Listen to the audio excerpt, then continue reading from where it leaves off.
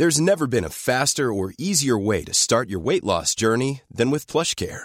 PlushCare accepts most insurance plans and gives you online access to board-certified physicians who can prescribe FDA-approved weight loss medications like Wegovy and Zepbound for those who qualify.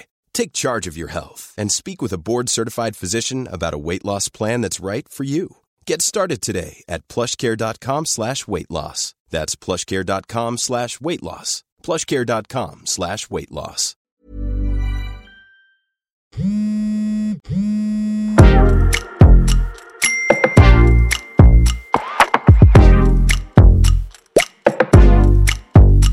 Hello, and you are very welcome along to this week's episode of the Group Chat from Virgin Media News. I am political correspondent Gavin Riley, joined in studio as always by news correspondent Zara King. Zara, hello. How are you? I'm very well, thanks. And Richard Chambers, hello. Hey, Gav. I must open with an apology. We are late doing our record this week because I was tied up with security stuff. I would have known. No, I know that's the magic of all this, but it's I feel like I'm late every week. It's basically a preemptive excuse that if this is a little rough around the edges this week, it's because I'm very late getting in, because I was spent this morning with the Chinese premier and his Irish counterpart. Tell us about that before we get going. What mad, just mad. Have you been up since like 5 o'clock, by the way? Yeah, I had to be here at like 6:15 to get a taxi to the RDS to do pre-security. It's one of those things where they make you do airport style security off-site before they then bring you on a bus to wherever's their secure spot. So it was insanely early.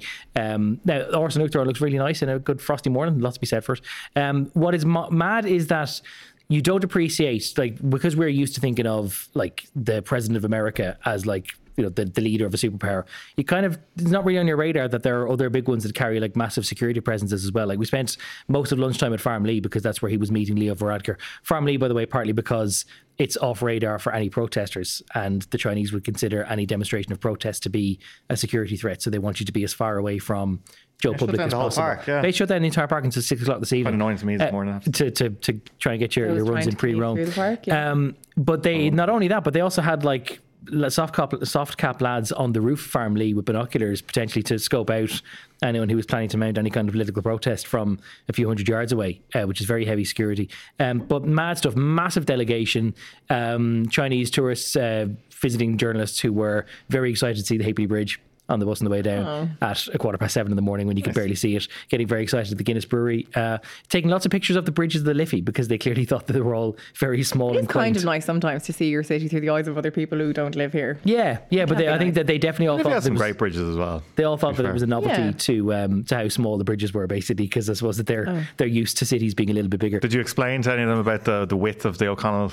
Bridge, and how important that is? It's one of those factoids, one of those daft factoids. If any of them are still here and are still looking, it's very important to know that O'Connell Bridge is wider than it is long, which makes it a particular class of a bridge, the name of which I can't remember. Outcomes wise, we are resuming beef exports to China, which is obviously a very big market, which is great news for those involved. It was all such a last minute thing at the meeting that Charlie McConalogue was in the motorcade back to the airport to discuss the arrangements before the Premier got on his plane to head off again. The big plane.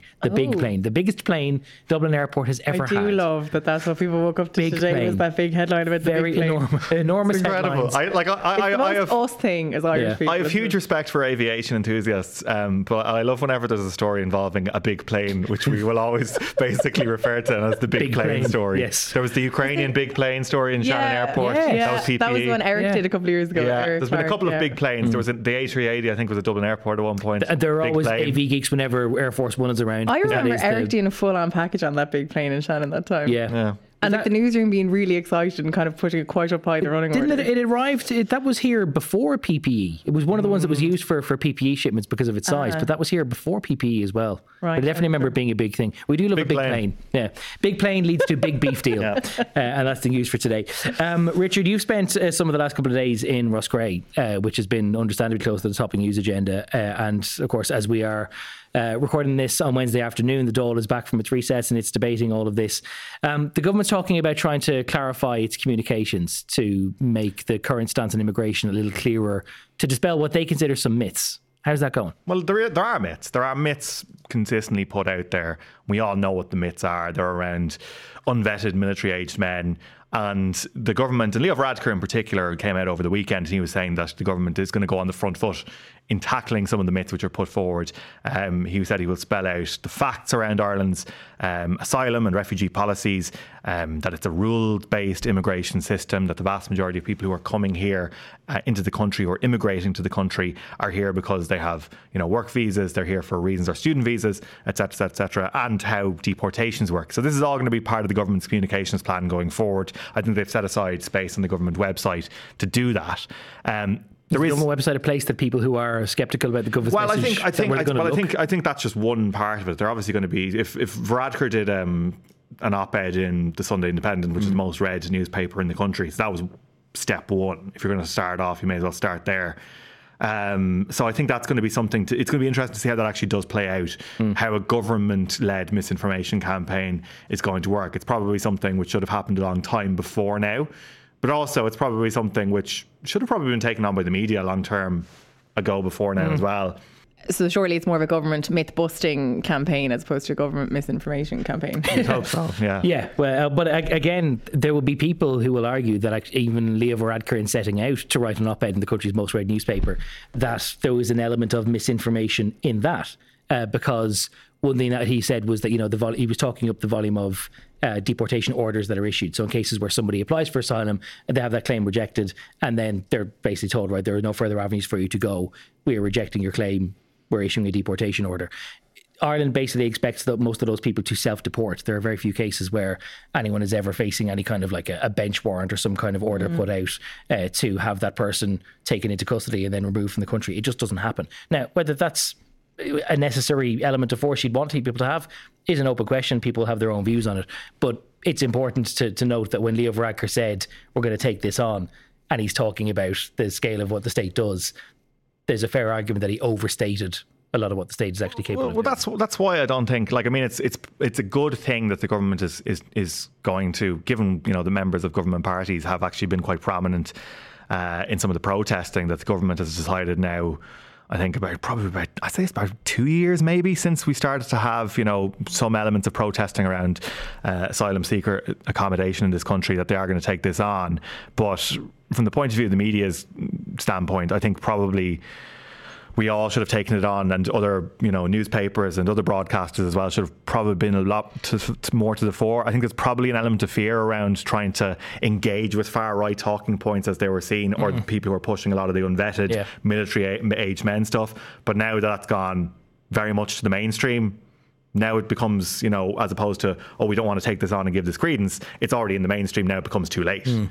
So there's issues around it anyway, right? I always think that that's a difficult balancing act for those of us who work in our line of work, Sarah, because if we're talking about, should the media have been more assertive in tackling myths as they emerged, there is that thing of are you validating talking points of people who are being untruthful, and should you devote some of your airtime and your resources and your brain power to try to, stamp away these things that you don't think are mainstream concerns? Yeah, I think it's an interesting conversation. I think the problem is with a lot of these protests is there's a couple of different sides to it in terms of people's reasons for turning up and their reasons for being there. And I think it's, very easy for someone who might start out with having a local concern that the only last hotel in the place is going to be closed down. And, if they want to have relatives come to visit and they don't have a spare room, that they would have liked to have had them come and stay there, or, that it was a local amenity.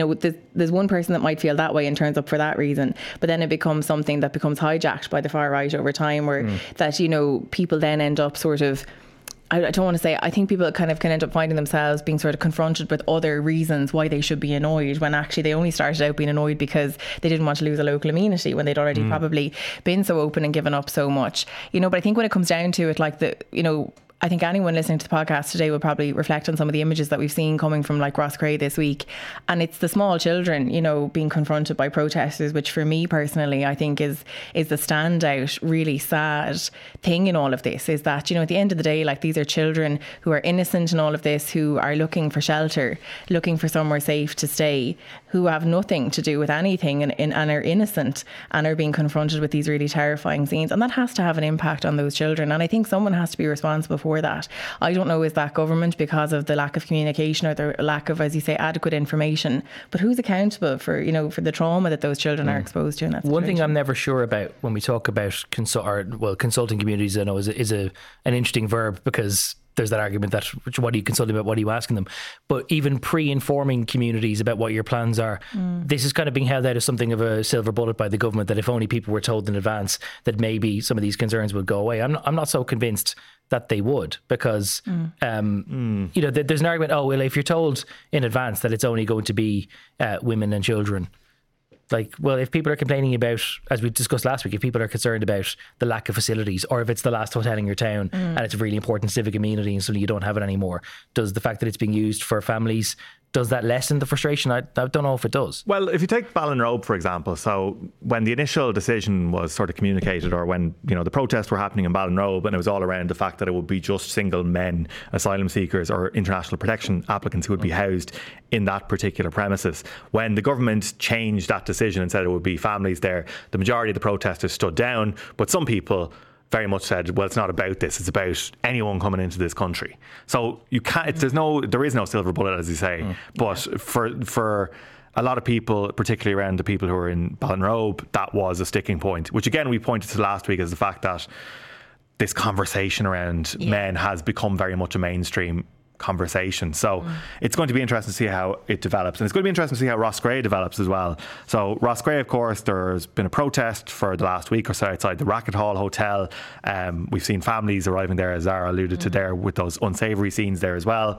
A solution, or a mitigation, I suppose, has been put forward by the government to that. We're losing our only hotel in the town, which obviously it's not just about people staying there, it's about a place for weddings, for funerals, for christenings, any sort of community again. To meet and gather, absolutely. Kind of have time together. Dinner after your kids' communion, nowhere else to go. With a place of capacity where you can have like 200 people in it. If there's nowhere else in the town to do that, that is a loss to the town. So the solution the government's putting forward now, and it's put forward by Jackie Cahill, local Fianna Fáil TD, is that the government will basically buy another disused hotel in the town, dilapidated as some locals have described it, but they will basically put that into use as a community run hotel. And there's a model for this being used in County Monaghan. This was done out of funding from the Good Friday Agreement, and it's worked really well. So this is a new approach, because it's listening to local concerns, or what some local concerns are. There are obviously also legitimate local concerns around strains on GP care,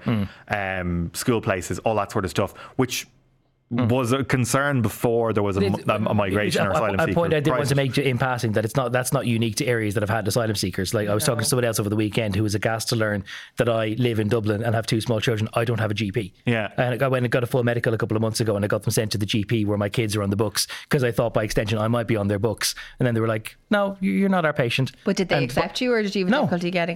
No. So I'm still not on their books, and that's just life in an urban area. There aren't enough GPs to cope with the population. It's got nothing to do with how many people from other countries you're suddenly accommodating. But the point about it is, in the procurement of this other hotel, which has been out of use, is it is a new tactic from the government in terms of, right, we're going to show that we're listening to communities, and while we'll try and we'll say, well, they've basically come out a couple of times now and saying, look, we're going to put more resources into districts or areas which have the highest number of asylum seekers or Ukrainian refugees accommodated there. So this is one way of doing it in a practical sense, put forward by a local representative, which that local representative does believe will, dissuade a lot of the protesters there. And what's your understanding of logistically how that'll work? I've no idea. Yeah, no, neither do I. I'm just saying, let's thrash that out. Or like, I don't know, like what, does it mean that maybe, the accommodation will be provided for in this hotel they're buying, and therefore the Racket Hall goes back to being like the local operating hotel, or vice versa? Well, the Racket Hall will be used for accommodation.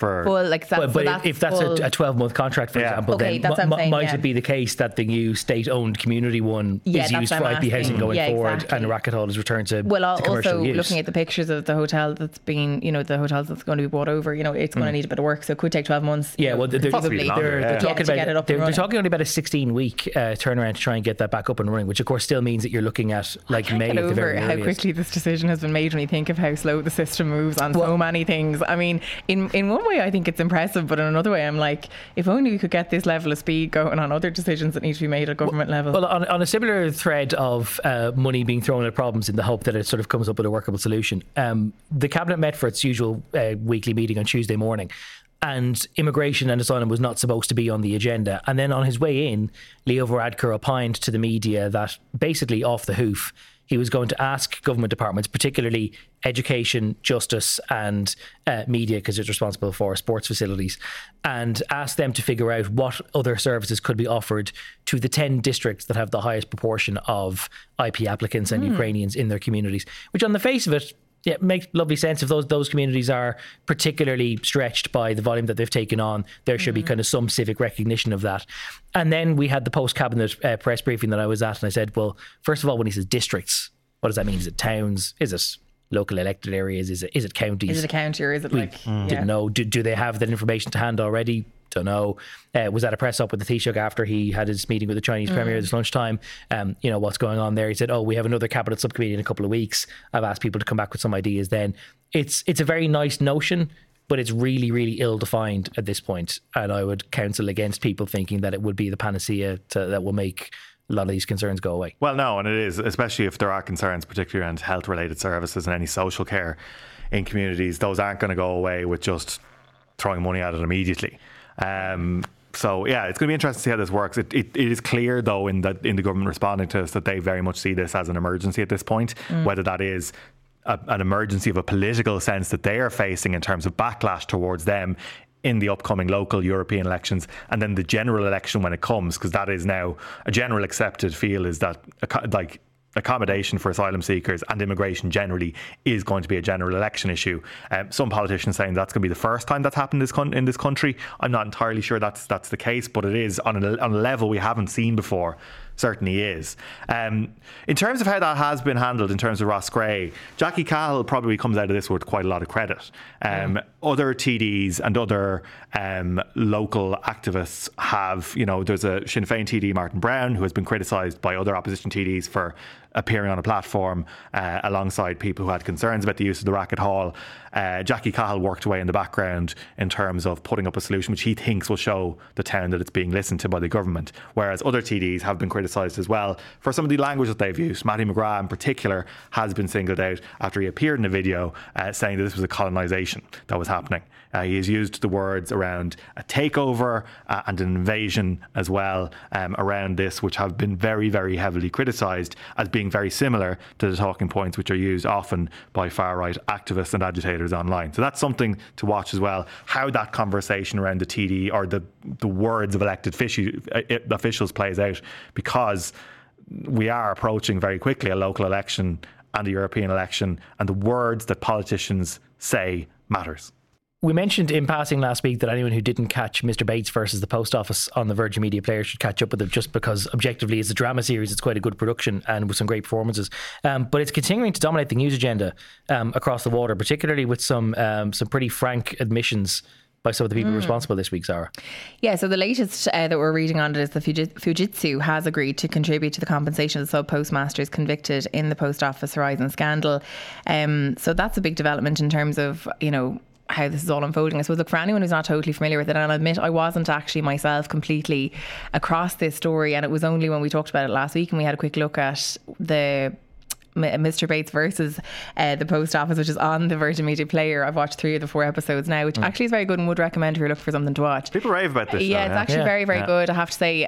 Really well made. But I think the crux of this, just for people to understand really what happened, is that this was in the early 2000s. These were the postmasters that were using technology within the postal system, this Horizon technology, that they were finding at the end of the day that the balances weren't totaling up and that they were, suffering losses of anything from maybe a couple of pound up to thousands and thousands of pound. And the way it would work is that the postmaster would be liable for those losses. So, they would call up the Horizon helpline and they would say, listen, there's a problem with my system here. The numbers aren't coming out right. And they would be told, crucially, well, you're the only person who's having this problem. You're the only person that's having this problem. So this is a you problem. And, they would end up finding themselves liable for these thousands and thousands of pounds. There were a number of people who were convicted. More than 900 were prosecuted across the whole duration of it, which is nuts. Yeah. It's been described as the biggest miscarriage of justice in the history of Britain. And I wasn't aware of this at all. I know there's been a conversation online about was it not reported or whatever like that? No, it was reported a lot, but it just took something like this to put it into the first thing on the news. No, totally, like this was a silent sort of thing which ticked away for a long time, but it's an insane story. It's an insane story, and I think if you watch the sort of the drama which is based on the true story, you see the impact it really had on those people's lives. You had one example of someone who died by suicide as a result of all of this. You had people whose, relationships and marriages struggled. There were people who got sick because they were so concerned and worried about the pressure that they were under. And, these were people that were, pillars of their community, who were working in the post office, who were, so well got, and so people relied on them in those small communities across the United Kingdom. And actually, they found themselves under enormous pressure. But yeah, you're right, Richard. It's one of those ones, like, I actually feel like we should have known more about it before now. It's not that long ago either. Even when you see the drama and they're sort of documenting 2006, you're like, well, that's actually, not that long ago at all, actually. Although it'll feel, when we're talking about Saltburn later on, 2006, it'll feel like an age ago in a different way. But no, you're right. I think it's been a point that's been well made in the last couple of weeks, but I do think it's remarkable that when this has been covered by pretty much all of the major UK media outlets, the broadcasters, the newspapers, news magazines, other investigative websites and the like, that this has been such a matter of live, debate, low level for so long, that it's a very interesting question with no straightforward answer as to why it took a TV dramatisation for it to really bubble up and for it to become this thing where suddenly it was a thing that was being put in questions to Rishi Sunak whenever he was out and about, that after almost 2 decades we then finally had the CEO or the chairperson of the post office handing back civil honours that she was given in the midst of all of this, that there's now finally primary legislation to compensate people and to expunge criminal records that they got for something that they didn't do. Even question marks around whether it's appropriate for the post office itself to be the prosecutor, because it's just one of the quirks of British law that you don't need to go to their version of the DPP. It's basically like revenue, where if revenue decide they want to prosecute you, that they can do it, and they're considered to be like fully upstanding in doing that. Just mad. I do think it's curious as to why it's taken so long. It is. Paul Patterson, Fujitsu's Europe chief executive, said the company was truly sorry and acknowledged a moral obligation to help fund redress for sub-postmasters convicted using data from Horizon IT system. And they said, we were involved from the very start. We did have bugs and errors in the system, and we did help the post office in the prosecution of sub-postmasters, he told MPs on Tuesday in the UK. Only 93 of the convictions have been overturned to date at this point, which is a very small number out of something which is now accepted as a scandal and a massive just calamity of justice, really. But it's ruined people's lives.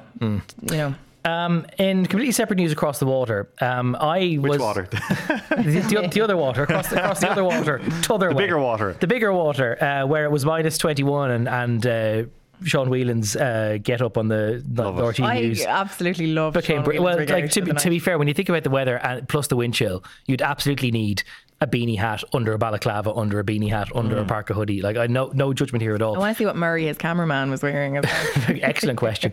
I hope they're both keeping well this week anyway. Donald Trump winning the Iowa caucuses for the Republican Party, as we fully expected, with like between 50 and 55% of support. It kind of begs a question for me, and I know as the political correspondent around the table, I should have the answers to this, but I don't.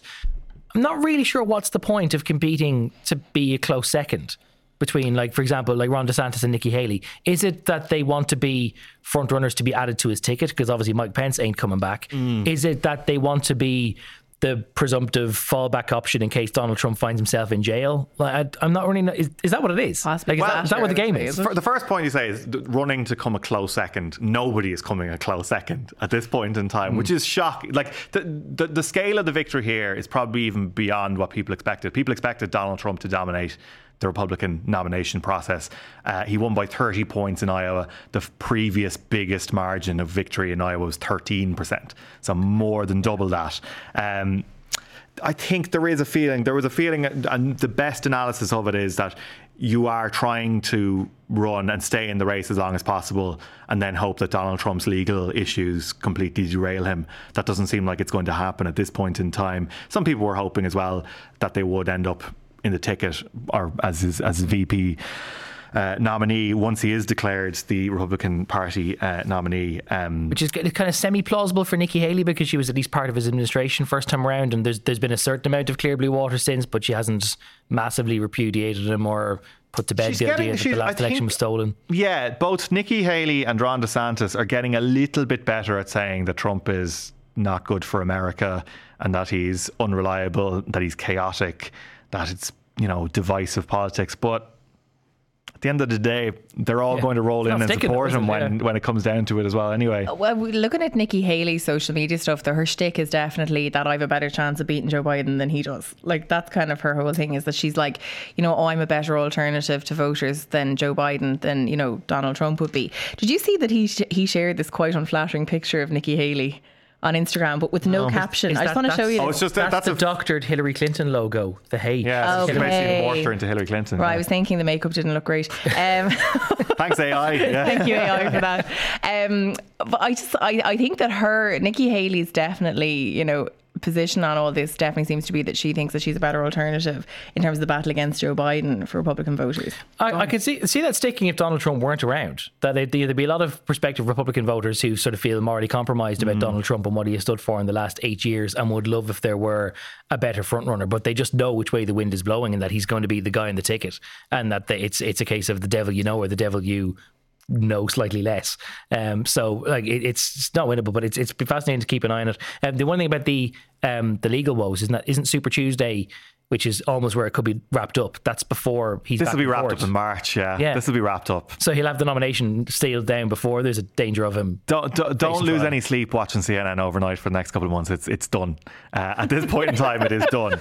The only hope, if you were to hope that this is a more protracted and drawn out and good horse race, is the fact that Iowa is consistently inconsistent at picking both nominees and presidents. So the last three Republican Iowa caucuses picked Ted Cruz, Rick Santorum and Mike Huckabee, none of whom I should say went on to clinch the nomination.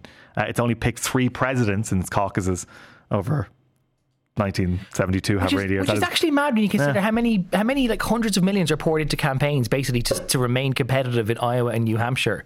And Iowa, they tout themselves as being the presidential wine tasters of America, and actually their record of wine tasting is pretty crap. Yeah, it's not great. Not great. But yeah, he's as much momentum as you could possibly want from anybody now, and it's not looking great for Joe Biden. His approval rating is just very, very bad. I'm sure we'll have plenty more to talk about. Indeed, because it's going to be a long old electoral year. Before we move on, it is worth noting that obviously this week marks 100 days of the conflict between Israel and Hamas, and we've spoken at length about it, and no doubt we will continue to do so. And there's obviously huge ongoing humanitarian crises and the prospect of famine having already set in some parts. But it is worth noting on that front that we have at least had, and Richard, I think you were right in describing this when we were just in the ad break there, the first actual sort of diplomatic accord of any sort that there's been, or a deal between Israel and Hamas about getting some food in there. Yeah, I think it is noteworthy for that fact that since the truce broke and we've seen the worst violence of this conflict to date, there has been no agreement reached between Israel and Hamas. This is the first time that's happened. So humanitarian aid has arrived into the Gaza Strip. There will be medicines included in that for Israeli captives who are held by Hamas, and that's why Israel signed up to this deal. But again, it's completely worth stressing that the aid which is arriving is again far, far beneath what is needed to sustain a part of the world which is now suffering from the worst food crisis anywhere in the world, with many parts and pockets of the Gaza Strip, particularly in the north, already suspected to meet the definition of famine.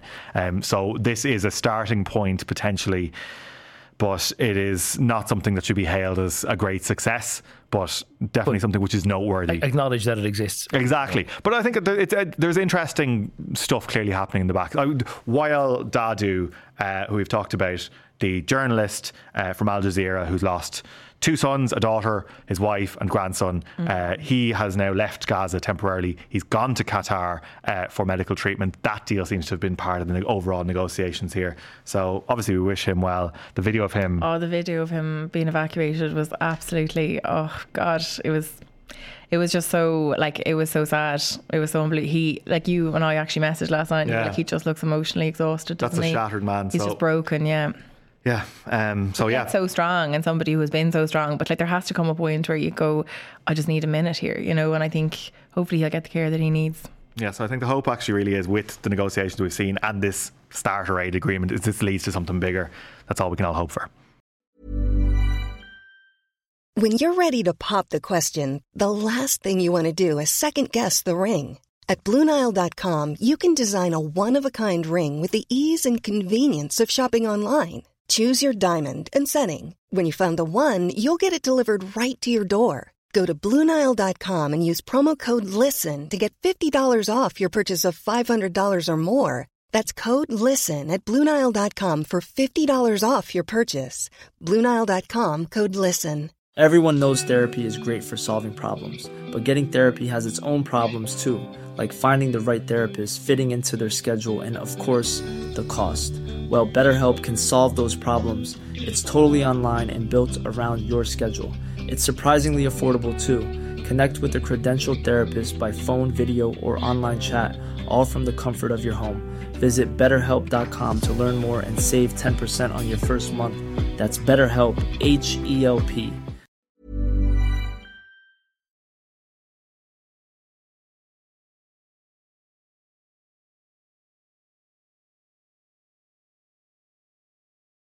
I know the three of us will remember the massive controversy that there was in mid-2021 when it emerged that the investment fund was buying up almost an entire housing estate in Maynooth, which was originally marketed as being for owner-occupiers, prospective first-time homes. And the government massively hiking stamp duty at the time, bringing it from 1% to 10%, the idea being that it would be so penally high that nobody would ever do it again when it came to houses. Turns out that hasn't happened, and we've had reporting from the Business Post in the last week that an estate in Dublin 17 has been 85% bought by a German fund. Back on the political agenda, and there is a motion before the Dáil tonight, non-binding, we should say, from Sinn Féin, which wants to hike stamp duty even further to 17%, with a view to actually making it so penal that investment funds wouldn't do it again. The government is rejecting that motion on the premise that it doesn't think that it's a very well thought out idea. And yet Leo Varadkar has also said, in response to questions from me and others, that he recognises that there might be an issue where the existing 10% is not penal enough. Well, so what's a guy to do? This is the thing about the 17%, and it was actually something. So I was out, I was chatting to the opposition parties today, first day of the Dáil, Social Democrats in particular, about the Sinn Féin proposed 17%. They think, well, like if you're dealing with, as was reported in the Business Post, around Belcamp or in Belcamp Manor, in Balgriffin, Dublin 17, that the investment arm of Deutsche Bank, like the scale we're talking about here is Deutsche Bank, this 800 billion euro German asset manager. They have lots of money. They will be okay. Yeah, 17% is not going to dissuade them. Yeah. But that is an insane amount of houses to be bought in bulk. And 17%, like ticking it up to 17%, I don't think that is going to be that dissuasive. Do you not think so? Because I said this to Ono Brim was doing media in Leinster House on Tuesday before the Dáil came back, and I said to him, listen, if 10% is not so penal, like I don't have the figures in front of me, but the houses in Belcamp Manor were bought for something in the region of 23 million euro, give or take. So stamp duty is about 2.3 million. If it were 17%, the stamp duty would be about 3.6 to 3.7 million. I'm not sure that's penal enough to stop them doing it. Because given the way the rent's gone up, they'll get it back pretty. I was just going to say, like, you know, those houses will probably be rented out for $3,000 or $3,500 a month. Yeah. You know, the advertising price now is 3,125 per month for a 3-bed house. Yeah. So but if somebody bought that and they had a mortgage on it, it would probably be what, like 1,500 or something, 1,700 a month would be their mortgage, whereas they're going to end up paying over $3,000 a month in rent now. Also very notable in that instance is that the houses were originally advertised at a certain price, and when you add up the net purchase price of what these 46 properties should have been, actually they've been given something of a bulk discount where the extra stamp duty that they're paying is actually like only buy one get one half price. Well, not quite at that level, but I think that the mass market price, if you were to buy them all together, would have been ballpark 26 million, and they were paying 23. So even higher stamp duty would only just eat into the bulk price savings that they got. It's going to come home with an extra 500,000. Yeah, which is why it's really going to upset people. I'm nearly surprised that the story didn't kind of set off a little bit more last week when it was first reported, because we all remember how emotive it was in mid 2021 in Mullen Park in Maynooth, and this idea that a development which was literally advertised as being your starter home, and it was specifically pitched that way, and there's plenty of contemporaneous reporting about Belcamp Manor as well, saying it was supposed to be the same, and now it's just not. And the one of the major things the government did to try and stop this happening has literally been proven to be, in this instance at least, completely unsuccessful. Now, Leo Varadkar did say I did point out that the one other change they made in 2021 was a change to planning rules so that councils could now in future stipulate that any new development that was seeking planning permission would have to be retained for owner-occupiers and could not be sold on to investment vehicles like in this instance, which is fine in practice once that kind of bleeds into the system. But the delay in lodging planning permission versus getting planning permission versus turning the sod versus building the stuff versus getting it to market, that's such a years-long process now that it would actually be years before a development was only conceived of in 2021 would fall into that net. So we're going to see more of this, aren't we? Yeah, we absolutely are. And I actually think it's interesting.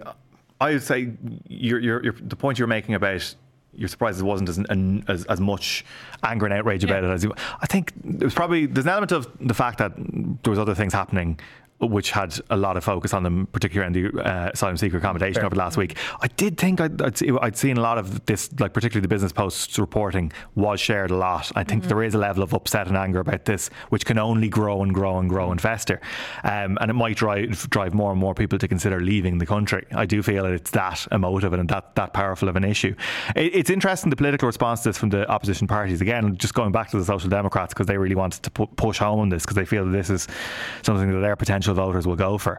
The Social Democrats are often hit, I think, from the left-hand side for not being radical enough. Their proposal there today was, as opposed to 17% increase, that they should whack up the stamp duty to 100% for vulture funds and investment funds buying up, basically to double the price of buying massive estates worth of houses by these funds and completely just stopping it.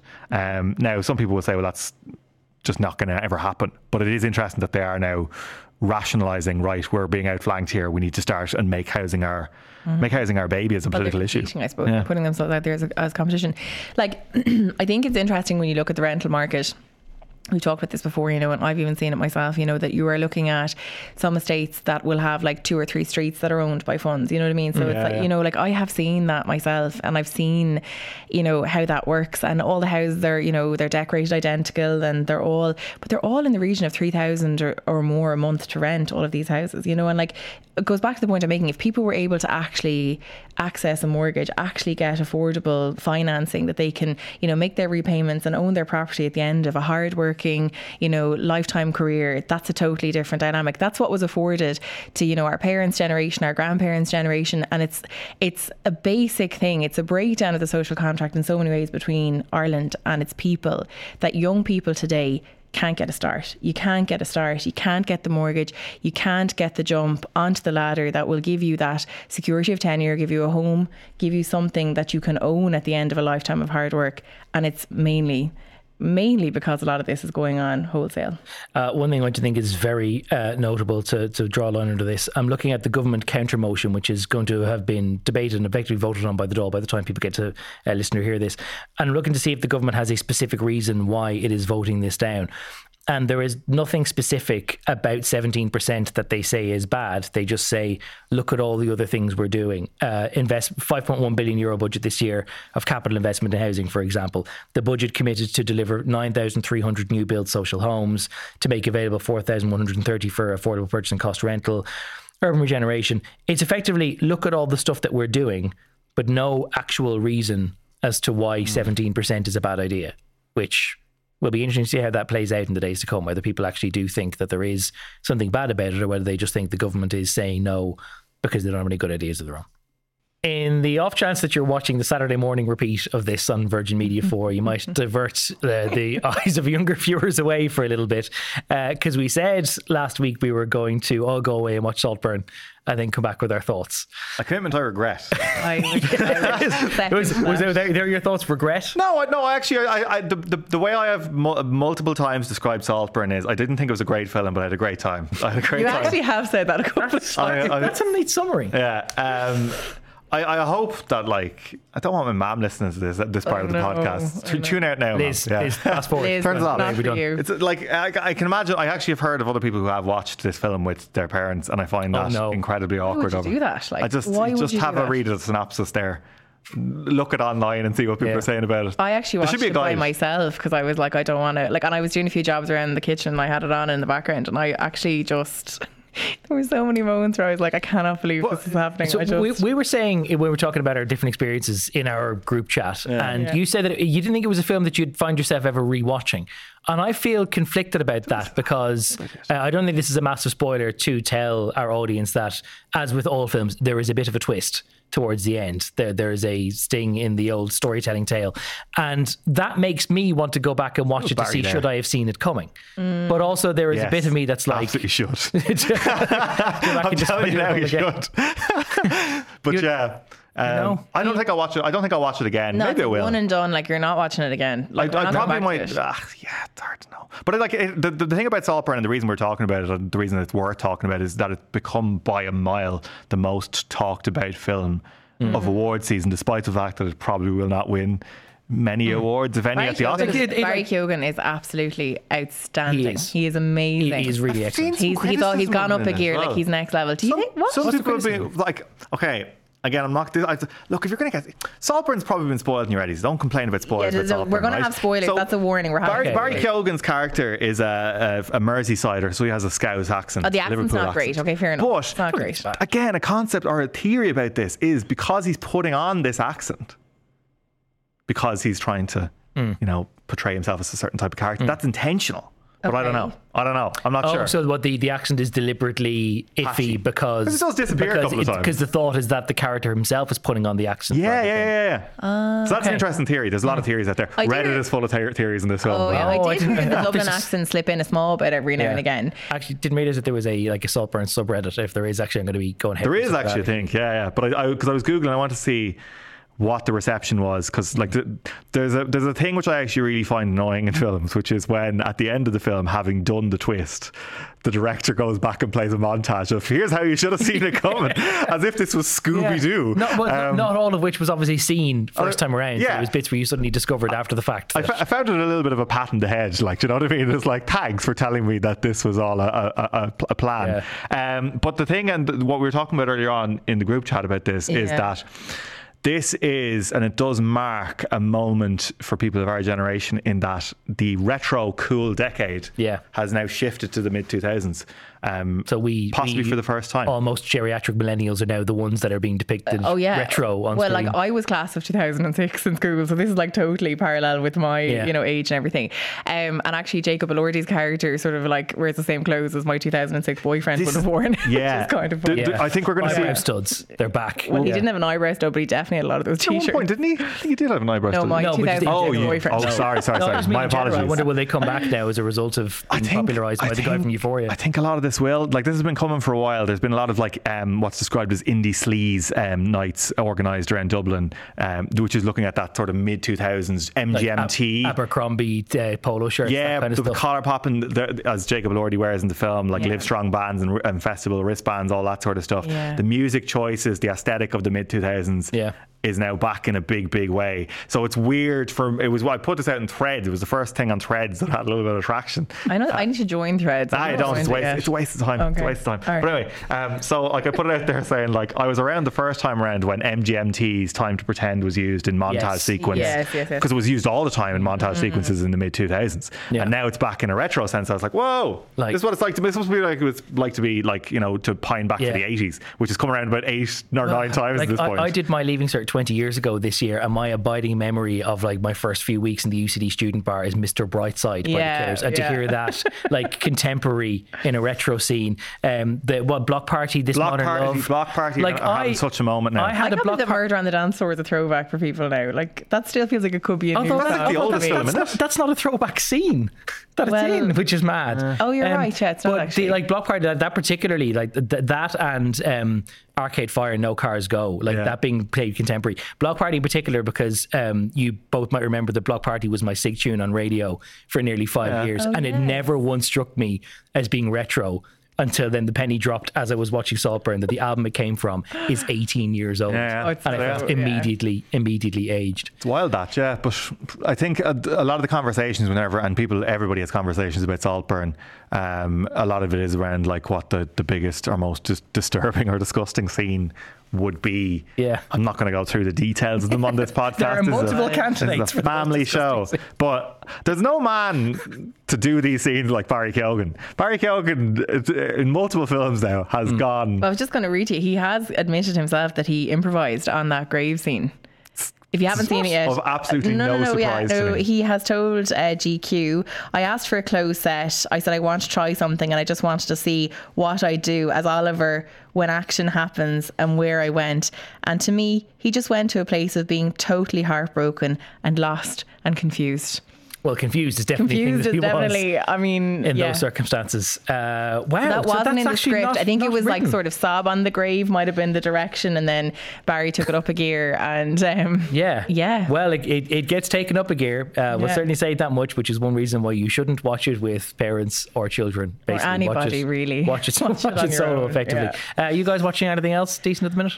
Yeah, I'm watching something on Apple TV, but I can't remember the name of it. So we watched. Market quality. I know. I'm so sorry. Let's get the Zara King stamp. I saw the Priscilla film also starring Jacob Elordi, who's the man. This is the not Priscilla Queen of the Desert, but rather Priscilla Elvis Presley. Yeah, no, the wife of Elvis. Sorry, pardon. Yeah. Lisa Marie's daughter. Elvis, not a great man according to this film. Jacob Elordi, not a great man in many ways. History playing, but he does. I think he does a decent Elvis. A lot of people have slated him for his Elvis, but I feel it was somewhere like the Austin Butler Elvis felt very cartoonish to me. But I don't know. It was just like caricature. Are you watching anything besides Bluey? Besides Bluey and certain episodes. Bluey have a new season out or a new episode out. Season 7 dropped on Disney Plus last week, which was huge news in our house. Good for Bluey. I'm watching the idea of a European Parliament version of The Thick of It sounds like something you'd want to watch. I met somebody the other day, somebody in Leinster House, who said they'd only just started watching Veep, and I was madly jealous because what a great thing to be. You've never watched Veep? No. Did you watch The Thick of It? Oh yeah, I did. Yeah. So your man from The Thick of It is in that thing I'm watching on Apple TV, but I still can't remember. Peter the name Capaldi. of it. Yeah. Oh, sorry. Yeah. Criminal something it's called. Anyway, Well, Sarah enjoys that. Yeah. There is a series called Parliament on TV Sank's online player. It's originally in French, but the subtitles are there. Really bizarrely entertaining because the European Parliament, I know from some people who've worked there, it's basically full of characters and a lot of them are on the DOS. And it's a very good illustration of that sort of on European the DOS. elections coming up soon. Massively powerful people, but a lot of them insanely often on the DOS. That is our lot for this week. Thank you to everyone who has watched or followed. Thanks to everyone backroom here, and apologies to everyone again for being slightly late in my own arrival this week. Thank you, Richard. Thank you, Sarah. Thank you, Gareth. Thank you, Neil and Rory and everyone else behind the scenes, and we'll catch you again same time next week. Bye. Bye.